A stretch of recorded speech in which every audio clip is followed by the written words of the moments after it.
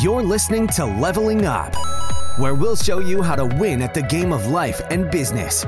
It's time to power up your skills through life gamification with your host, Eric Siu. All right, so today we are going to talk about if you should read every single book in your library. So I was reading something recently, and this is regarding the concept of an anti-library. So, in my library, I have a ton of books that I haven't read. And so what usually happens is if someone recommends a book, I'll probably just end up ordering it. Or if I hear it at the end of a podcast where, let's say, a Tim Ferriss asks a question about a book that's changed their life, or I'll ask on my podcast too, what's one business book that you'd recommend? For me, books are some of the best deals that you can get, because if you're paying $10 to $20 for a book and the knowledge that you gain from it, it's invaluable, right? Because look, at the end of the day, if you invest in yourself, nobody can ever take that away from you, right? So the best investment you can make is in yourself. Who said that? Warren Buffett. And there's a reason why, he spends 5+ hours a day reading, right? He's just getting as much information as he can, staying up to date on things, and then making decisions from there. So I certainly enjoy reading. I enjoy learning. But, when people would come over to my place, they'd look at the library and be like, so how many of these have you actually read? It's very judgmental, right? How many of these have you read? Like, as if to say, oh, you don't really read all these books. And that's fine, but at the end of the day, that's not what really matters. What really matters is that you have a library that you can go to for knowledge, anytime that you want, right? There's going to be good stuff in there because it's all recommended stuff that you have in there.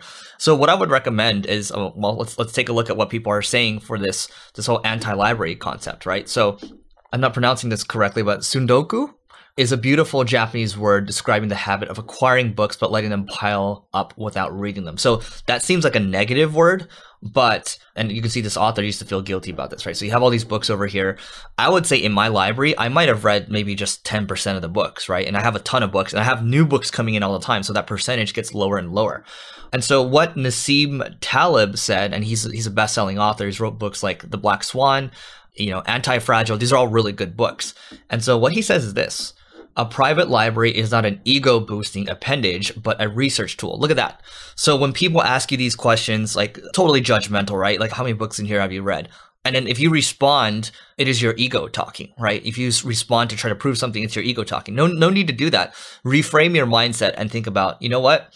Again, I'm here to learn. And then if I want to refer back to something, I can. If I want to do more research, I can.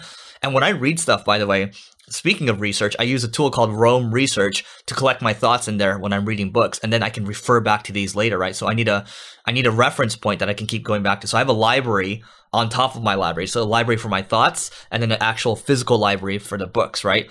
And I'm not saying I'm some type of genius. I'm just saying, that's what works out for me.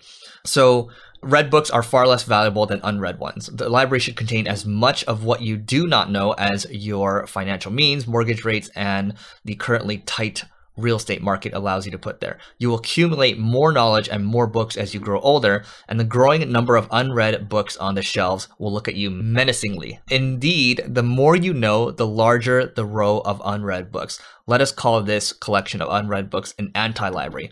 So I love that, right? This whole concept of anti-library. Yeah, look, you don't need to read everything out there. And I've had books that I've had them for years, and just now I'm starting to open them up. I'll be like, oh, it actually, for example, if I wanted to learn something around, how happiness works out, right? Right now I'm reading a book called The Nordic Theory of Everything. So, they talk about how the Nordic countries are just generally happier and how they operate in their lives, right? Or let's say, you want to learn how to buy a business, right? I've bought How to Buy a Business books years and years ago. And, maybe a couple years later, I would actually end up referring back to them.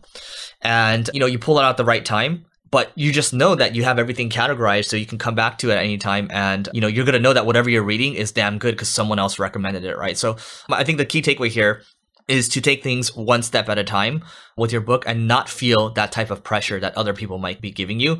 Because I guarantee you, when you walk into someone else's house, let's say they're very successful and they have a big library in back of them, they probably haven't read most of those books, right? So anyway, that is it for today. And by the way, if you want to level up, I have a book coming out called Leveling Up, and you can get a free chapter in the book just going to levelingup.com, right? And you can go to your favorite online retailer. If you want to support me, just go pick it up there. Would really appreciate it. And that is it for today, and we'll catch you later. You may have completed this level, but many more bosses await. If you're looking to level up in marketing or business, just go to singlegrain.com/leveling-up to get access to our individual and team training programs.